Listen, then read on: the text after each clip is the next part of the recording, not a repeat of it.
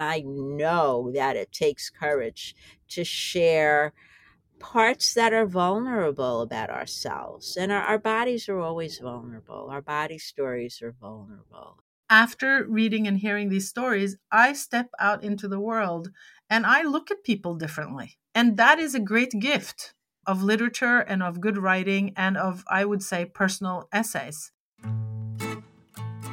This is Daring to Tell, the podcast where writers read their true stories of personal daring, whether they are memoir excerpts or personal essay.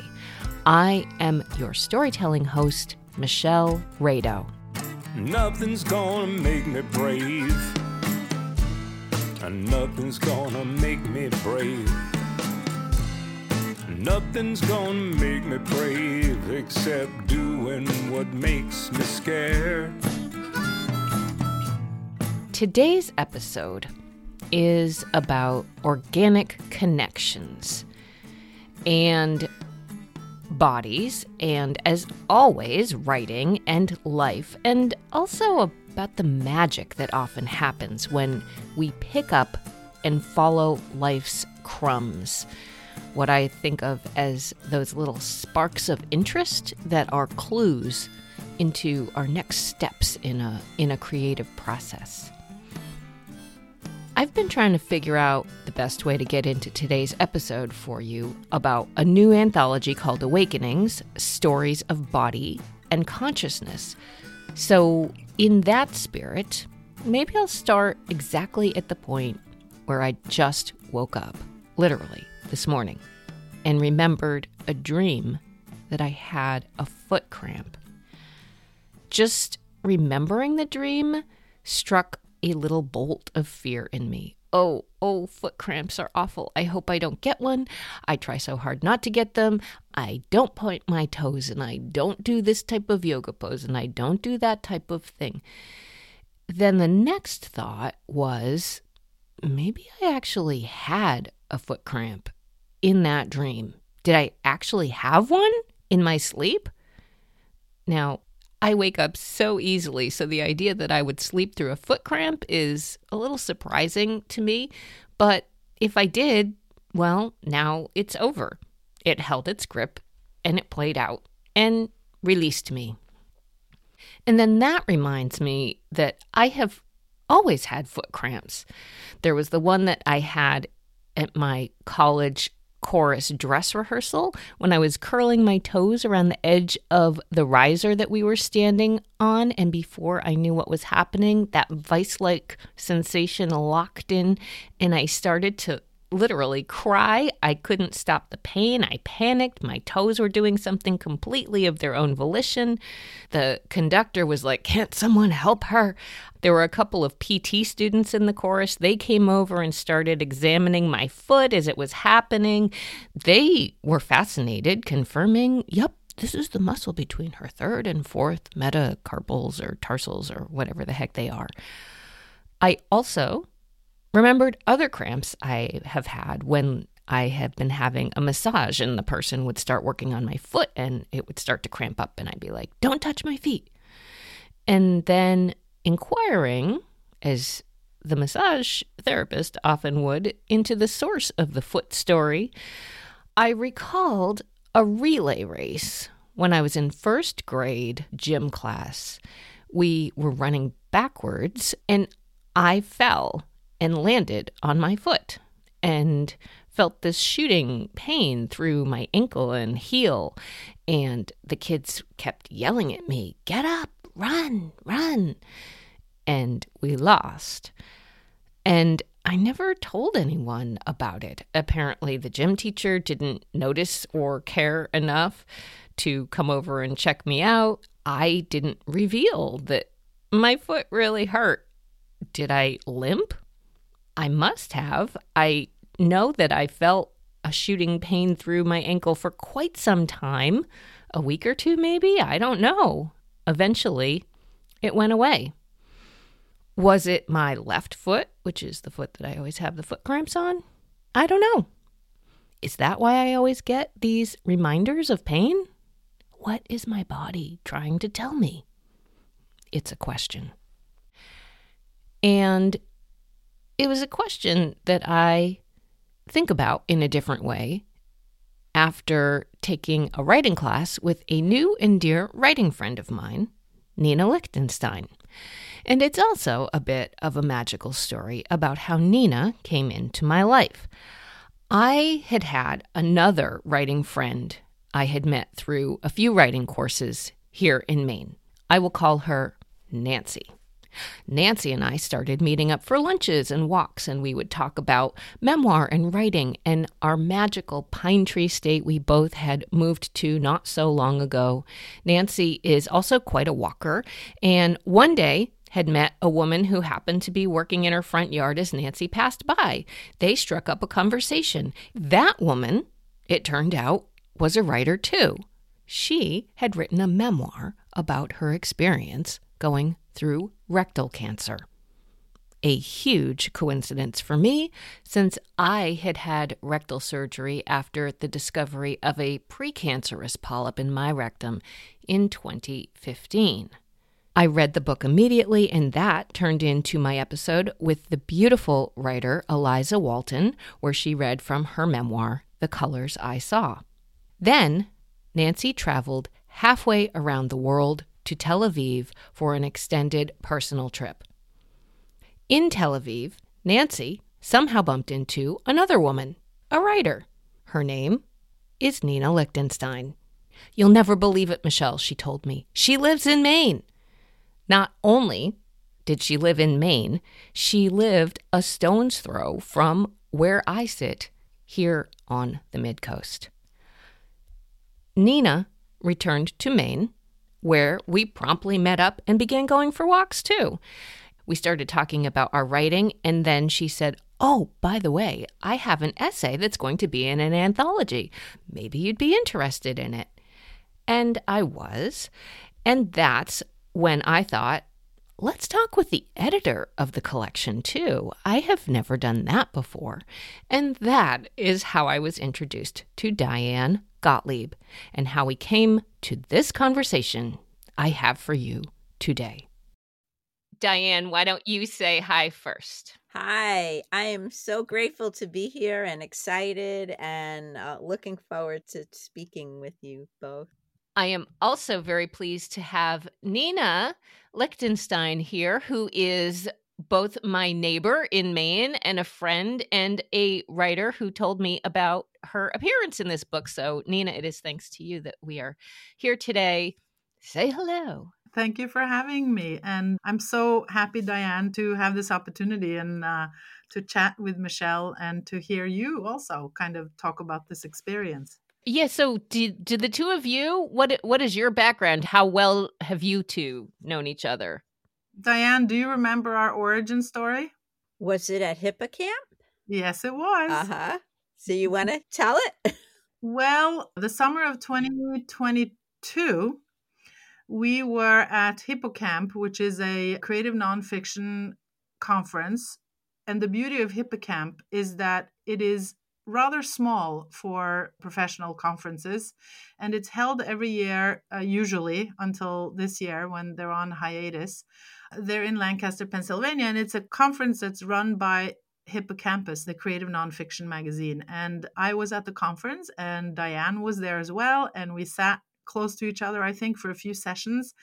But when Diane really made an impression on me is that we had a live storytelling evening. And I had put my name in the hat, as had Diane.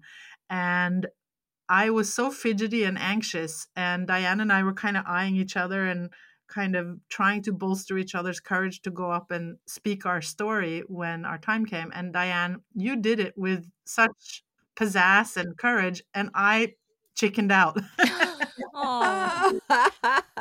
It was scary. It was really scary.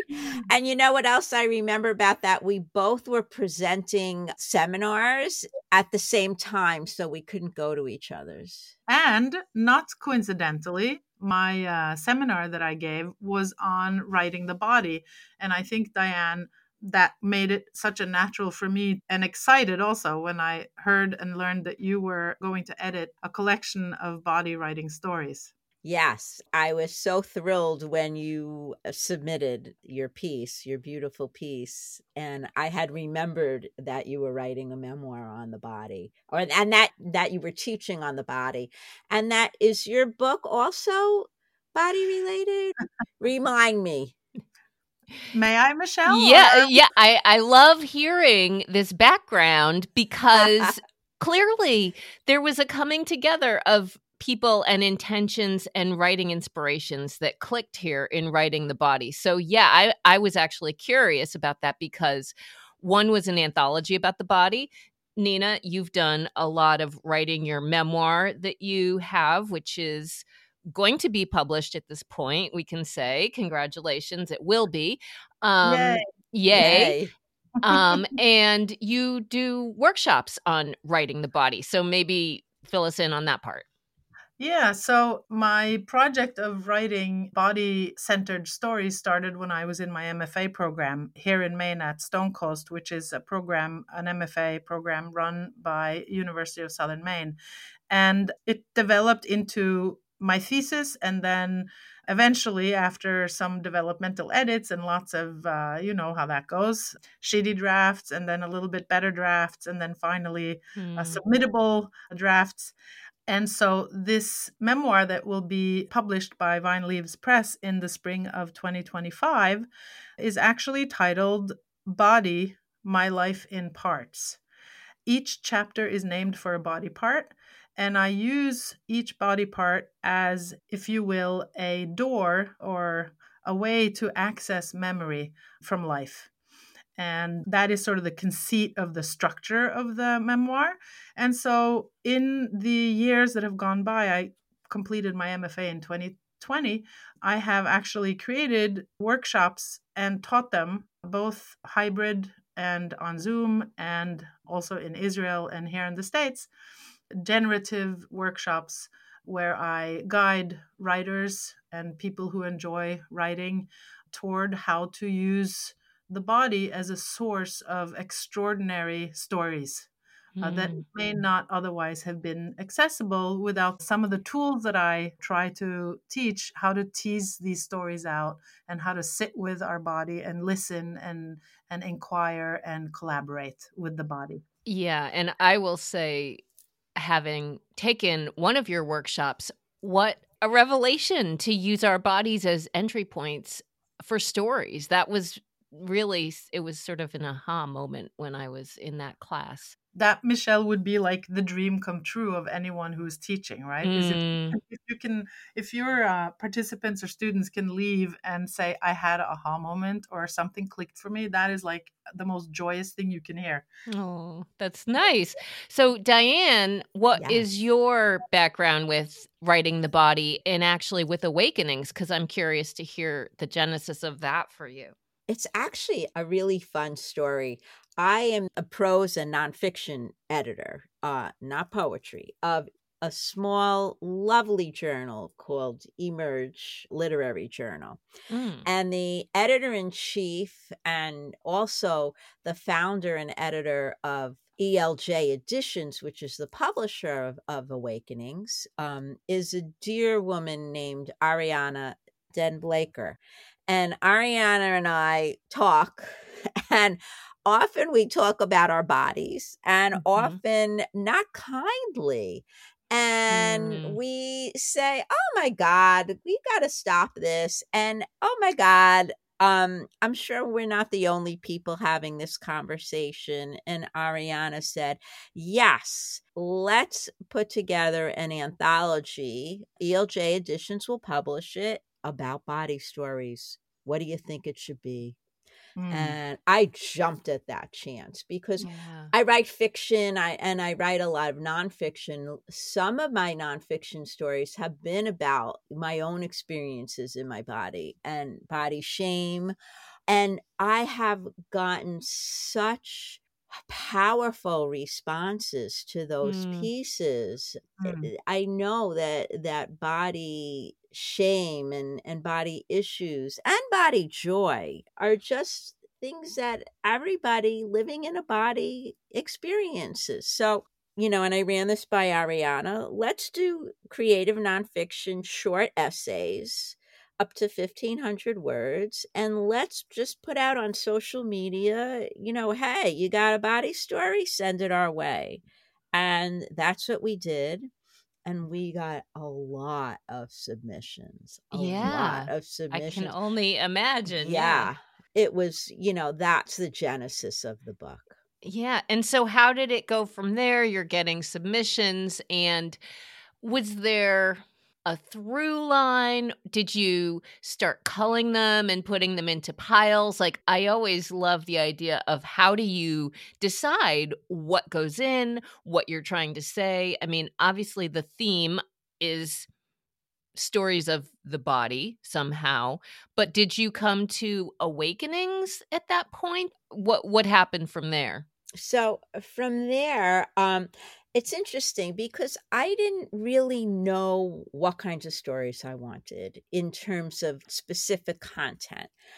I just had no expectations. And to be honest with you, there's no way I could have known what the variety and the depth of the stories that came in. And Hmm, it was really hard to choose. I'm sure. There were Yeah. such wonderful, wonderful pieces. And one of my criterion was the story had to move me deeply. Yeah. So there are a lot of hard stories in the collection, but there are also funny stories. So when I say move me, sometimes there were tissues involved. Mhm. But also, if I had a big belly laugh, I mean, that Yeah. was great too. The other criterion that I used was there had to be a shift, some sort of growth and learning Mhm. through the essay, through the telling of the story, Yeah. because there's a lot of trauma, in body stuff. And I mean, I think bearing witness to trauma is so important. But for this collection, I wanted it to go a step further and see something learned, not neatly tied up in a bow, but some sort of shift or change. And those are really my two criteria. Yeah. Well, I love that, and that to me feels like you kind of have defined the reasons why I love memoir, why I love personal essay, why I love nonfiction, because first of all, the tissues are usually a part of it, like I do want something to move me. And I Mhm. also do want to move towards something that's some kind of recognition. And I so appreciate hearing like not tied up in a bow, because Mhm. that's life is rarely tied up in a bow, but there has to Yeah. be some kind of change. So, yeah. One more thing I wanted to add was you asked about themes, and one theme that kind of runs through really all the stories is a pushing back. Like, no, you're not going to tell me what my body needs to look like, who my body needs to love, how it needs to function. And I'm over that. That is Hmm. not, I'm not playing that anymore, which was so empowering. The Uh, I being the brain part of the body, right? Is that what you mean? Like, I'm not playing that anymore. those Is it messages, all the toxic messages that we play ourselves, that we've Yeah. internalized, but Yeah. also from people outside, from society, Yep. it Hmm. doesn't fit who I am or who I want to be. Yeah. Mm. Or from our loved ones, Yes, even. absolutely. Um, I just wanted to say that something that I loved about the way the anthology came out, and when I'm looking at, for instance, Diane is talking about the themes and what struck out, but keep in mind there are 49 contributors in this beautiful anthology, and that's a lot of different stories. Obviously, you're going to have a wide variety of body writing. What I love is that if you look at the table of contents, Diane has divided the stories into sort of topical chapters. And so it makes it feel, if you're in the mood, to read something in this category, you can flip to that, which is what I love about anthologies, right? You don't have to read it from cover to cover. You can just pick it up, when you feel like it, and choose something. Can I tell you what the sections are? Yeah, Because I was going to do that. So perfect. Go ahead. so it starts with the chapter or section called Our Bodies Know. Then it moves on to Taking Up Space. Then we have When It Hurts. Then there's How We Show Up in the World and How the World Sees Us. Then there's Illness as Metaphor and Separated from the Body. And then there's the next to last one called Growing Older. And finally, What We Do to Heal. And I think this is really something for everybody. And as you enter into it and start to read, it gives you a good idea of the different kinds of approaches to body writing. Exactly. And Diane, so then how did I know we're going to hear you read the introduction, but maybe talk a little bit about the narrative arc that you came to for this. Okay, great. Thanks. So interesting because you mentioned piles before. So I really, really came to this with no expectations and no real plan because I had no clue. And I would walk the house with piles and then I would put them down on the table. I'd put them down on the floor. I'd move them to the porch. They came with me wherever I went. And it's funny because I didn't feel like I was making the piles. I feel like they made themselves. And I didn't come up with, I came up with the literal words for each of the sections, but the sections kind of created themselves. The essays are really in conversation with themselves, with each other. And, one would say, I want to sit next to that one, or I want to be in front of this one or behind that one. And it was like a miraculous process. And about the sections, so the first one, Our Bodies Know, they're all different body parts offering wisdom. And so I just kind of said, let's put those together and call it Our Bodies Know. In Taking Up Space, it's about body size. And we have people who talk about feeling large and people who talk about struggle with the other end of the scale, let's say. So separated from the body might need a little explanation. That's when people kind of leave their bodies, often through trauma, when they didn't feel connected to their bodies. So there are a bunch of essays on that topic in that section. I feel like it just kind of organized itself and formed this beautiful arc. You know what I love about that, Diane? I love that the word that comes to mind for me is organic, that it happens organically, which is so appropriate because the body, what is more organic than the body? Yeah. Absolutely. It is. And I love how you say the sections kind of formed themselves, because I think that that's part of the mysterious part of writing, in a way, is that we are somehow the channel for something. And if we can align ourselves with what needs to be said, which it can be another sort of body message, like what are we listening to in ourselves that needs to speak?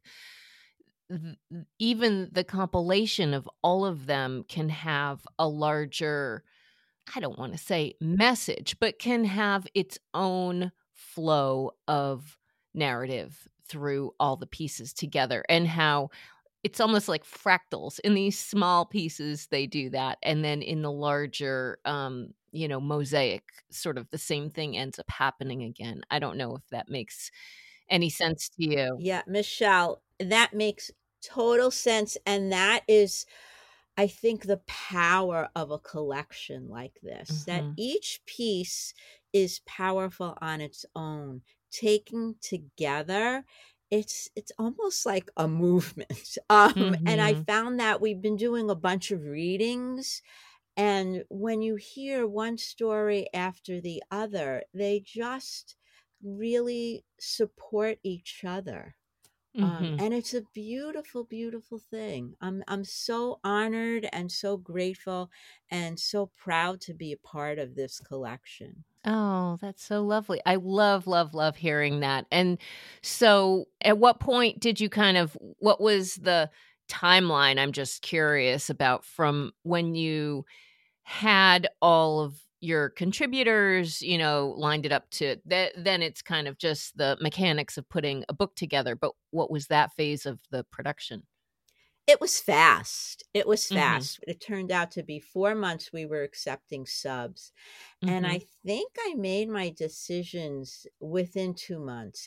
And I, Mm-hmm. I just want to say give Ariana and ELJ Editions a huge plug, because Ariana and I decided that for each submission, even the ones that weren't chosen, I gave pretty lengthy feedback, because when you get a pass on any piece you write, it can feel really hard. But when it's Yes. a piece about your body, we took such care with people's words. And that I am so, so grateful for. Hmm. Hmm. That yes, that definitely speaks volumes, and that's one of the really difficult things about any compilation. What is part of this and what is not part of it. And And just can I just add one more thing about that? It's Diane. I think a few weeks ago, a woman on Twitter posted a piece that she said, because of the feedback that she got, her piece became much better, and here it is mm, now. oh, Which just makes my heart sing. yeah. Yeah.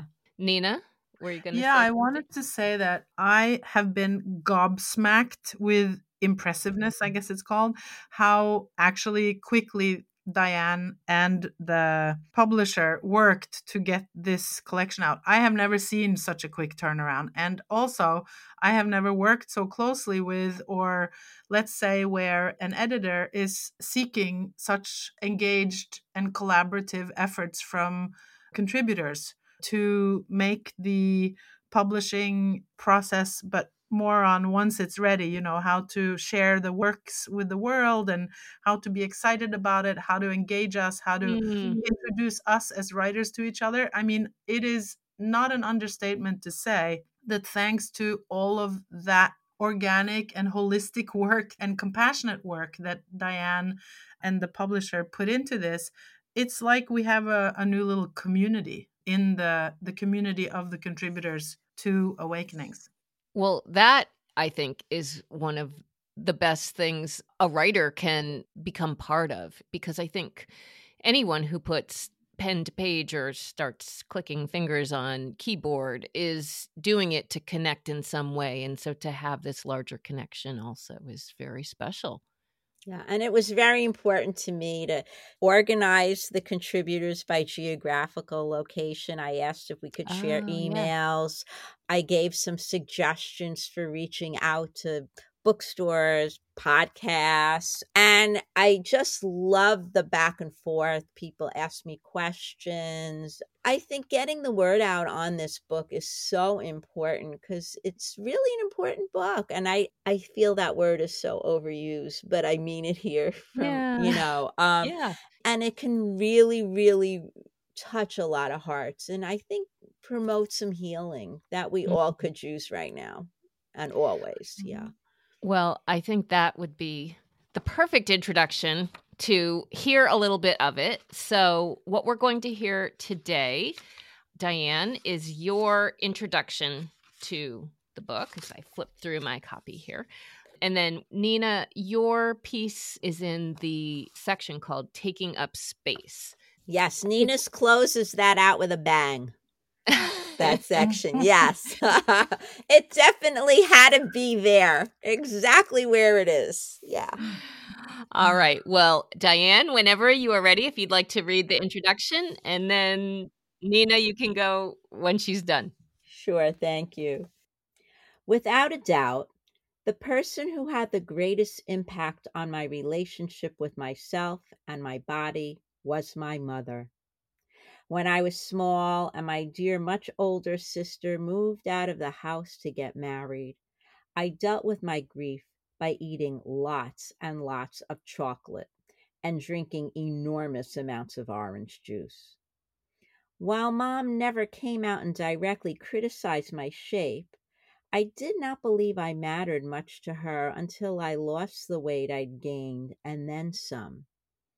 I did this in seventh grade by eating only one package of frozen string beans and ketchup every night for dinner.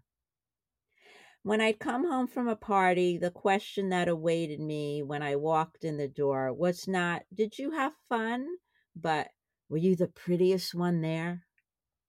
My body, became a double edged sword. By living in my then thin body, I risked the advances of boys and men who, because of biology or evolution or God, could not control themselves, and because of the societal and cultural norms of the time, did not have to.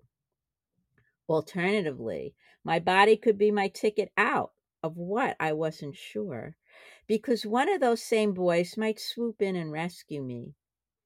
Neither of these scenarios left me much agency.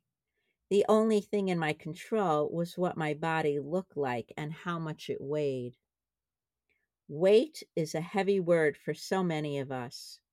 Our body's worth, our human worth, is placed on many different scales, evaluated according to our body challenges, appearance, sexuality, movement, illness.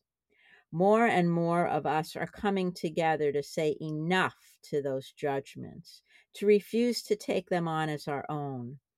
More and more of us are awakening to the gifts that we are and have always been. Awakenings, Stories of Body and Consciousness, a collection of deeply moving, very personal essays, charts the journeys of 49 brave contributors who have shared their own body challenges and triumphs. As editor, I've divided the collection to what feels to me as an organic flow of sections settling into their own narrative arc. The first section, titled Our Bodies Know, is a tour around the body, a conversation with different body parts where each claims its due. Lips, teeth, hair, skin, hands, feet, butts, and of course breasts speak to us and share their wisdom. In Taking Up Space, we read about size and weight and race and buoyancy. When It Hurts, takes up pain in its many different forms. The essays in How We Show Up in the World and How the World Sees Us explore the critical intersection of who we are and how we are received. There are stories of illness as metaphor, feeling separated from the body and finding one's way back. Growing Older presents different experiences of aging, of looking at the past, appreciation for the present, and hopes for what lies ahead.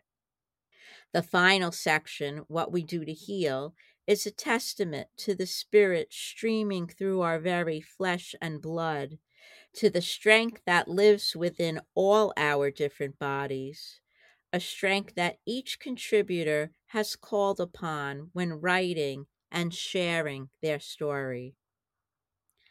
My mother told me her stories, often when I was too young to hear them. Stories of her rubbing her skin raw to rid her body of her freckles, of living in an orphanage, of being beaten when a leg wound spilled its pus onto her bedsheet. There were other stories, many other stories too. I could not listen at the time. I wish I had. My deep wish is that you will listen to the voices in Awakenings, diverse voices that span across geographies, across race, age, gender, body experience, and any other number of ways one might choose to separate or define them. But it is the contributors' courage and their willingness to put their voices and bodies on the page that connect them more powerfully than any measure that might speak to their difference. Editing this anthology has been my great honor and joy. I am incredibly proud of this collection and enormously grateful to all the contributors for trusting me with their gorgeous words and for joining me in this celebration of bodies. Thank you, contributors. Thank you with all my heart and from my every cell. Thank you also to my dear husband and children, my wonderful friends. Thank you, Ariana Den Blaker, for your generosity, for believing in me, and for granting me this amazing opportunity. Thanks to Gail Brandeis for writing such a powerful foreword, and to all who offered their encouragement and advanced praise. Thank you, my kind father and fearless mother, from whom I learned the beauty of imperfection. Lastly, I thank you, readers. I hope this anthology inspires and awakens. I wish you the best and all the love for your one and wonderful body. Belly. In the days and weeks after the birth of each of my 3 sons, I looked down on my belly and found it alien. My tummy was mushy and still big and made me wonder if I could possibly have another munchkin in there.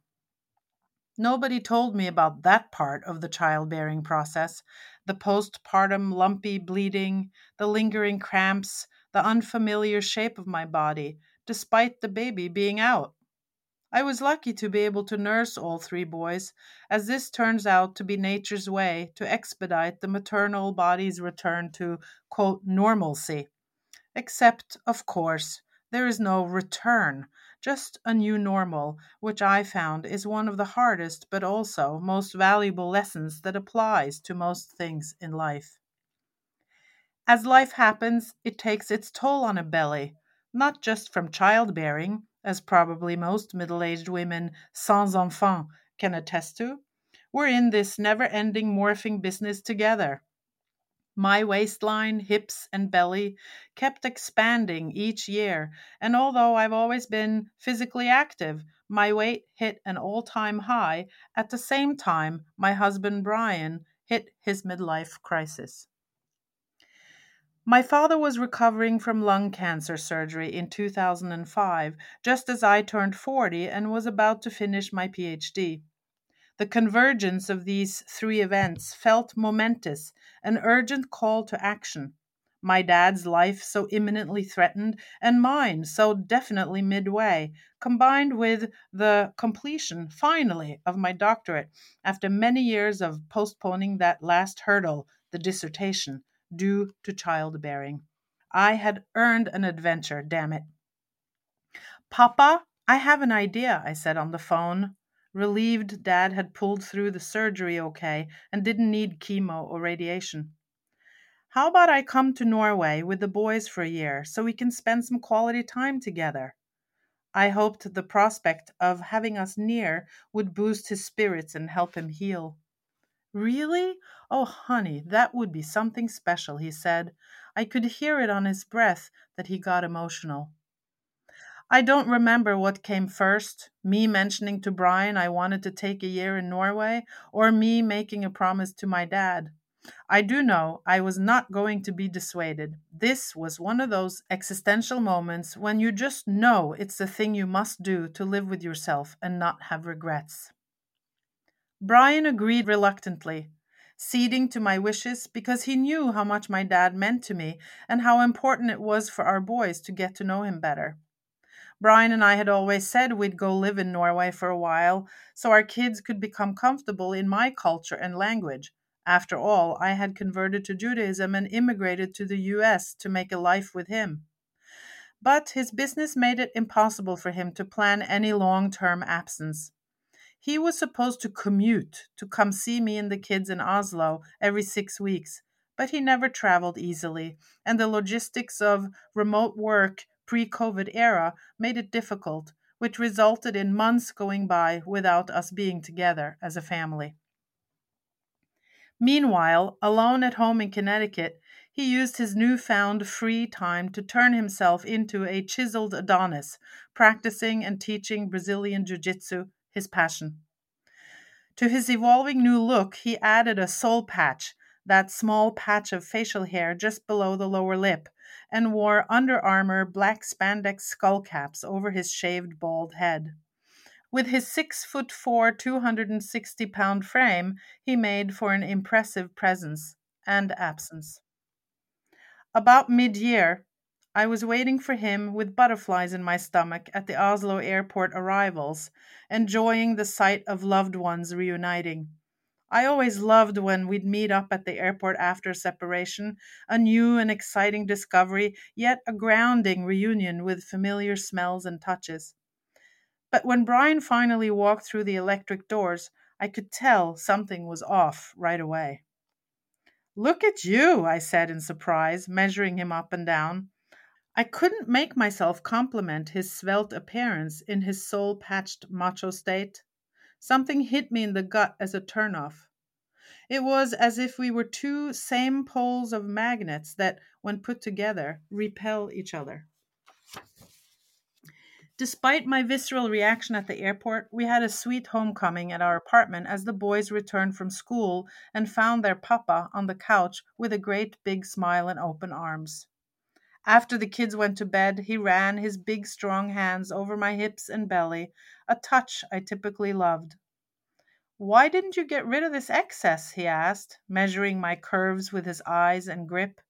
"Didn't you say that life in Norway would be super healthy and that you'd get into shape?"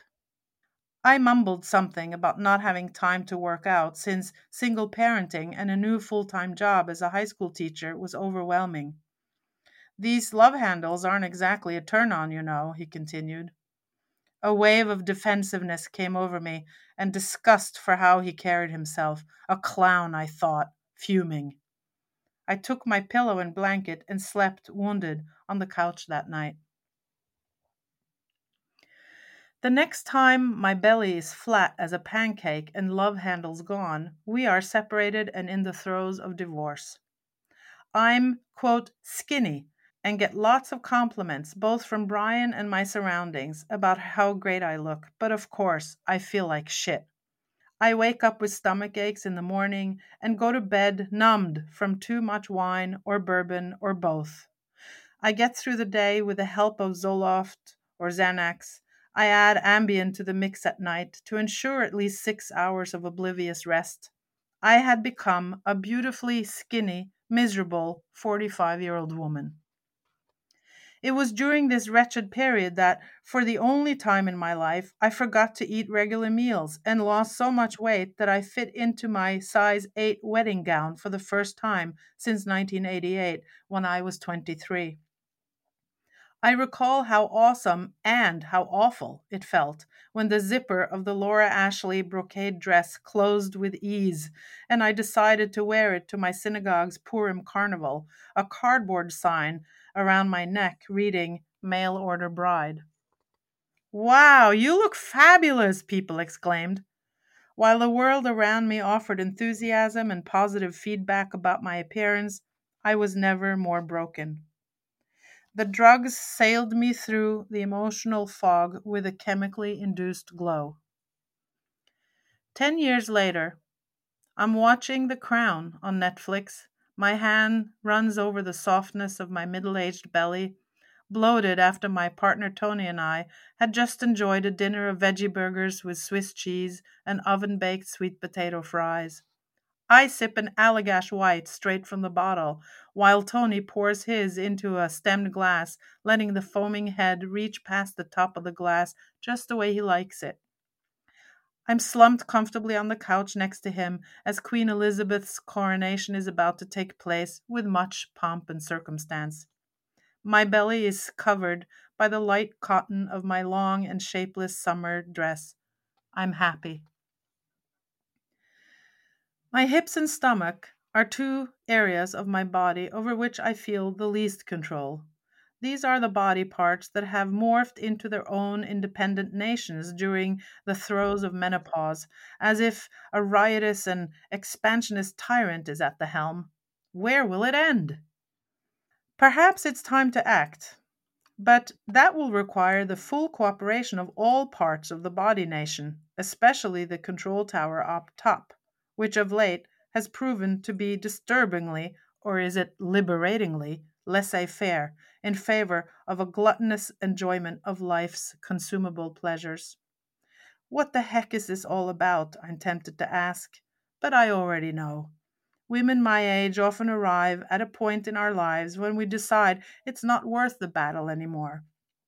Let bellies be soft and bulbous, hips wide and grabbable, underarms wobbly. Life is too short to struggle where no struggle is needed. Beautiful. I Beautiful, love Nina. it. Yeah. Thank you. Beautiful, both of you. I do love that ending. It makes me want, to do that big sigh, like, ugh, just let it be. And the tactileness of it all. I loved that you included underarms wobbly. So if you'll let me indulge in my own little story about wobbly underarms, reminds me of when I was a little girl. I would go next door to this lady. She was, I don't know, I always thought of her as an old lady. To me, she was sort of quintessential Nana. It took me a while to realize she wasn't actually my Nana, but I would go over there all the time and she would read me stories and she'd play games with me. And it was like a great person next door that was just always there for me. Well, when I would sit there sort of at her arm while she was reading me these stories, I would hold on to that. Like, she had this, very floppy flesh on the underside of her arm. And I loved the feeling of it. It just was so soft and pliable. And I would always try and just like push it up and get this lovely little tactile sense from it. Well, she didn't like that very much, and she would frown and go, please don't do that. And so, she was very polite and it wasn't that big a deal, but I'd always try and get my little squeeze in of her arm. Well, later, not so many years ago, I was in the car and I was like noticed to itch my arm and I went, "Oh my God." It was a memory into my past through the body, Nina, as I think you talk about. And I remembered that because I said, "Oh my God, my arm feels just like my Nana Chase that I used to I love feel." And I was like, Ah. and I thought, I can like play with my own arm as much as I as much as I want. I don't know. I took great delight in it and I wasn't going to be scolded. So, yes, this sort of coming to the acceptance and like, this is what it is was lovely. So, thank you both for those pieces. I think, Michelle and Diane, I think that what is important to remember and that thrills me when I talk about body writing and when I teach also is this idea that just because we write personal essays or memoir or creative nonfiction, and we often take, certainly in memoir and personal essays, it's about us, right? And it can feel sometimes navel gazing or, why do I keep writing about myself? But I will say, and this is the example you gave, Michelle, that through your own body, you actually evoked a relationship with another human being that meant a lot to you. Mm, And so this is something that I think is one of the gifts that can be uncovered, meaning, we don't exist in a vacuum. We exist in our relationships with other human beings and because of our relationships with other human beings. mm, And an example that I learned about in one of the workshops I ran was a woman who was writing about her ovaries. And she was actually writing sort of an ode to her ovaries. I prompted my students to write something lauding or giving accolades or praising a mm-hmm. body part that they may have had some complicated history with. And as she's writing this ode to her ovary and reading it and sharing it, she also evoked the ovaries of her mother who had given her life Mm-hmm. and talked about that gift and her mother's sort of ovary experiences. Mm-hmm. And then she tied it off at the end, talking about how she was about to become a grandmother. And she was thankful for her daughter's ovaries, who were now offering the narrator, the writer, this new experience. And so we're sitting there, and my jaw dropped. And I realized that Mm. through, this one body part, this woman was, in fact, creating a beautiful multi-generational body story. Yeah, that is beautiful. And Yeah. aren't we, I could be wrong about this, but I think I've heard somewhere that we are born with all of our eggs in our ovaries, like when you're just a baby. So all of those generations are within that. Again, it's sort of this very self-reflective metaphor of that body part itself, even. In addition, I think that's a great observation you make, Nina, too, about it's not just navel gazing that we're doing when we are writing about ourselves. It is a gift we're giving to someone else. And one of the things that I found also a gift that we give that you mentioned that I feel so strongly about, Diane, was when you went back to the mention of your mother in the introduction and how she might have shared stories with you when you were too young to hear them. You could not listen at the time and you wished that you had. And listening is the other half of it that is one of my ongoing life credo about about things, is that listening is one of the most important acts we can do. So I just love that you brought that up. And frankly, as an editor, that's kind of your role, is like chief listener. Yeah, for these types of stories, I go even further and call it bearing witness, Mm. because it really is that when we share these deep, intimate stories about our bodies, and somebody is there to hear them, to listen to them, you're really bearing witness to those experiences. And it really is one of the most powerful gifts you can give another person. I totally agree with you, Yeah, Michelle. it's beautiful. Another thing that I had made a note about from the introduction was where you had said that your body was your ticket out of what I wasn't sure. And that's sort of the first part of maybe the memoirist or the personal essay writer's job, is what am I doing here? What is this? What is the question? I just wonder if you want to say a little more about that observation. Yeah, if you study essay and the history of essay and what it means, it's an exploration, and it's about asking questions and digging deeper and not necessarily coming up with the answer, Hmm. but having a different understanding, a broader understanding of, the whole. So again, I feel like certainly in Nina's beautiful belly, Hmm. essay, and her beautiful belly, that Hmm. is there. That is so there. The questions and the exploration and the coming to, like, the end, we don't know, right? When will it end, right? That's the question. Yeah. But it's almost as if the answer is less important than the searching and the seeking and the deeper understandings you come to along the way. Yeah. Yeah. That is so true. And I love that about writing, is that if we know where it's going, we might want to just keep asking the question. We're not ever sure where it's going to go.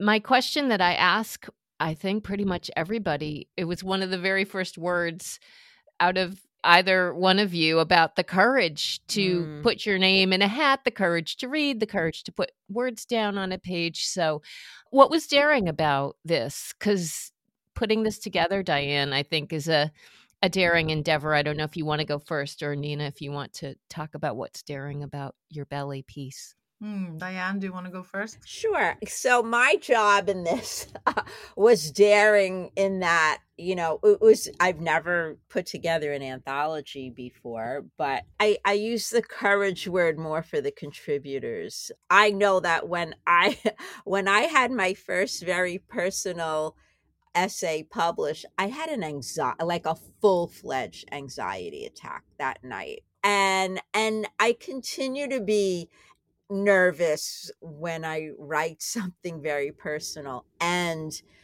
see it in print or online. So I feel that, and I Yeah. know that it takes courage to share parts that are vulnerable about ourselves. And our bodies are always vulnerable, our body stories are vulnerable. And that takes so much courage. I tip my hat and I bow to all the contributors for that. Well, and it's very fortunate to have the editor who understands that risk that is felt when you feel like you're pouring your all onto the page there. So that's a huge thing. Nina? Yeah, so I think that for me, writing about the body, I actually don't feel that the daring for me is in writing about my body. It's more about what writing through the body will reveal in terms of relationships and my own Mm, actions, reactions, reactivity, or inactions in my relationships. So it's yeah. interesting because, as anyone who will read parts or any of my memoir that's coming out, I actually tap into almost every body part. It's funny because my body certainly is by no stretch of the imagination, and I certainly don't strive toward it either. These beauty ideals of, I Mm, mean, trust me. But I don't, and that probably, Diane, may have something to do with that. Although my mother it was important to her to be fit and healthy and all that, I don't have much memories of growing up being sort of fed body shaming or commentary on my body growing up. It was more because I was so tall. I was always so tall. So she would say, straighten up, mm, have better posture. It was more about that. So the body shame part has, thank God, not been a big part of my life experience. But what fascinates me is that when I start to write a piece through the channel or by mining, the memories that are sort of, I call them muscle and emotional memories, the sort of mhm. viscera memory, Yeah, it's revealed to me how my body has related to people in my relationships in my yeah, life, yeah, including myself, of course. yeah, And so that makes it so much more, what can I say? It's a channel to go into a bigger picture and a bigger understanding in exactly that essay, in the attempt to understand and in the mhm. attempt to figure out, how did I become the person I am and who I am today. Yeah. Yeah, and one of the things I was gonna say about your piece, in particular, but that I found through many of the pieces throughout the anthology, is the awareness and perceptions of quite often when the outsides and the insides do not match, whatever that means for Mhm. each one of us. When there is all this positive response to, wow, you look fantastic. And inside, you're saying, I feel like shit. It's just a disconnect, Mhm. the inside experience and the external experience. Mhm. And it can go from being just you might be too young when some of those disconnects are happening for it even to be registered as a disconnect. So therefore you sort of internalize it somehow to a point when you get to the growth of yourself where you can go, you know what? I don't care anymore. Love handles are there to be held on to or whatever it is. So that was one very clear thing through your piece, Nina, that I especially loved and Yeah. related to, I will Thank say. you. So Thank yeah. you, Michelle. And I will say that when I attended the readings, and I heard each contributor read their own piece, and when I've been reading the anthology at home, how humbling and at the same time relieving it is to hear the plethora and the variety of body life experiences, Yeah. because you really, and this is why we read, right? This is why we Yeah. read. We expand our lungs and our ability for compassion and empathy. And so after reading and hearing these stories, I step out into the world and I look at people differently. Yeah. And that is a great gift of literature and of good writing and of, I would say, personal essays. It compels us toward empathy and compassion and just a more generous spirit. You know, Nina, I love that. And you reminded me of another criterion I had when picking the essays.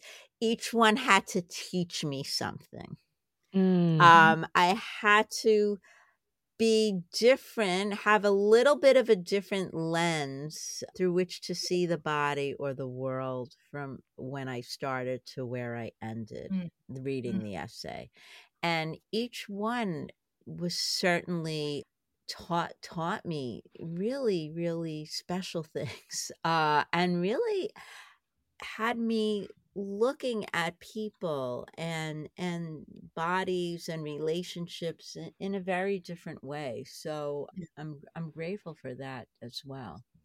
Yeah, I will add on to that the same thing in that it was literally in one of the most cliche things we can say, but it was a chance to step into many other people's skins and to Mm-hmm. look at the world in a way that I don't get to see. And that is another one of the greatest gifts that I go to Mm-hmm. personal essay, to memoir for. So brava Mm.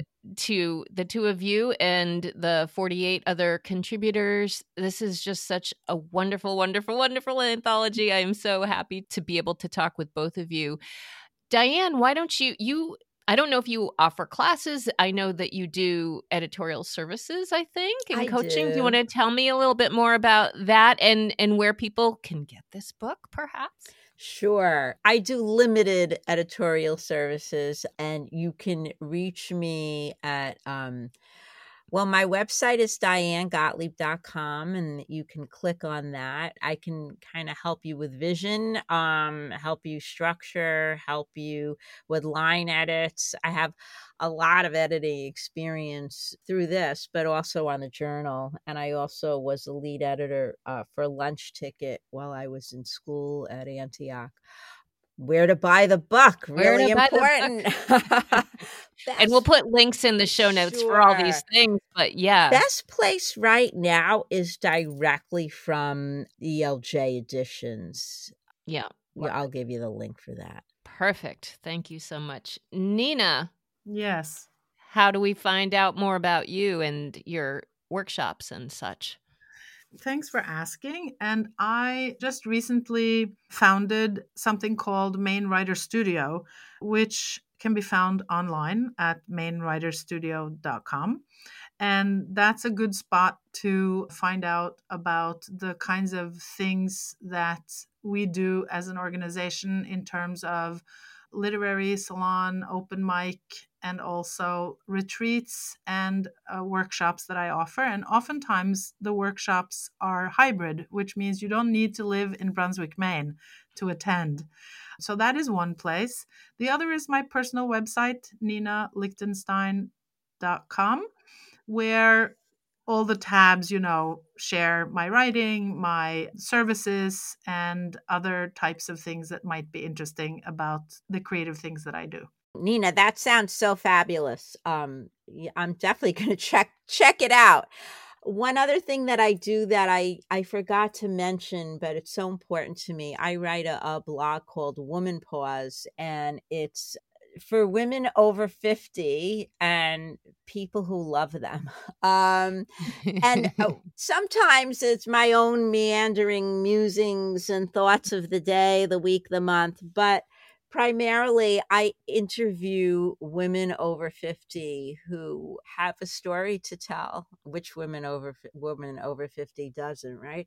But many of them are writers, and many of them are writers who started late. So I really, and I also do a lot of interviews for other venues and book reviews. I think it's so important for everybody in the literary community to support each other and lift each other's voices wherever we can. And what is that called? Woman Pause.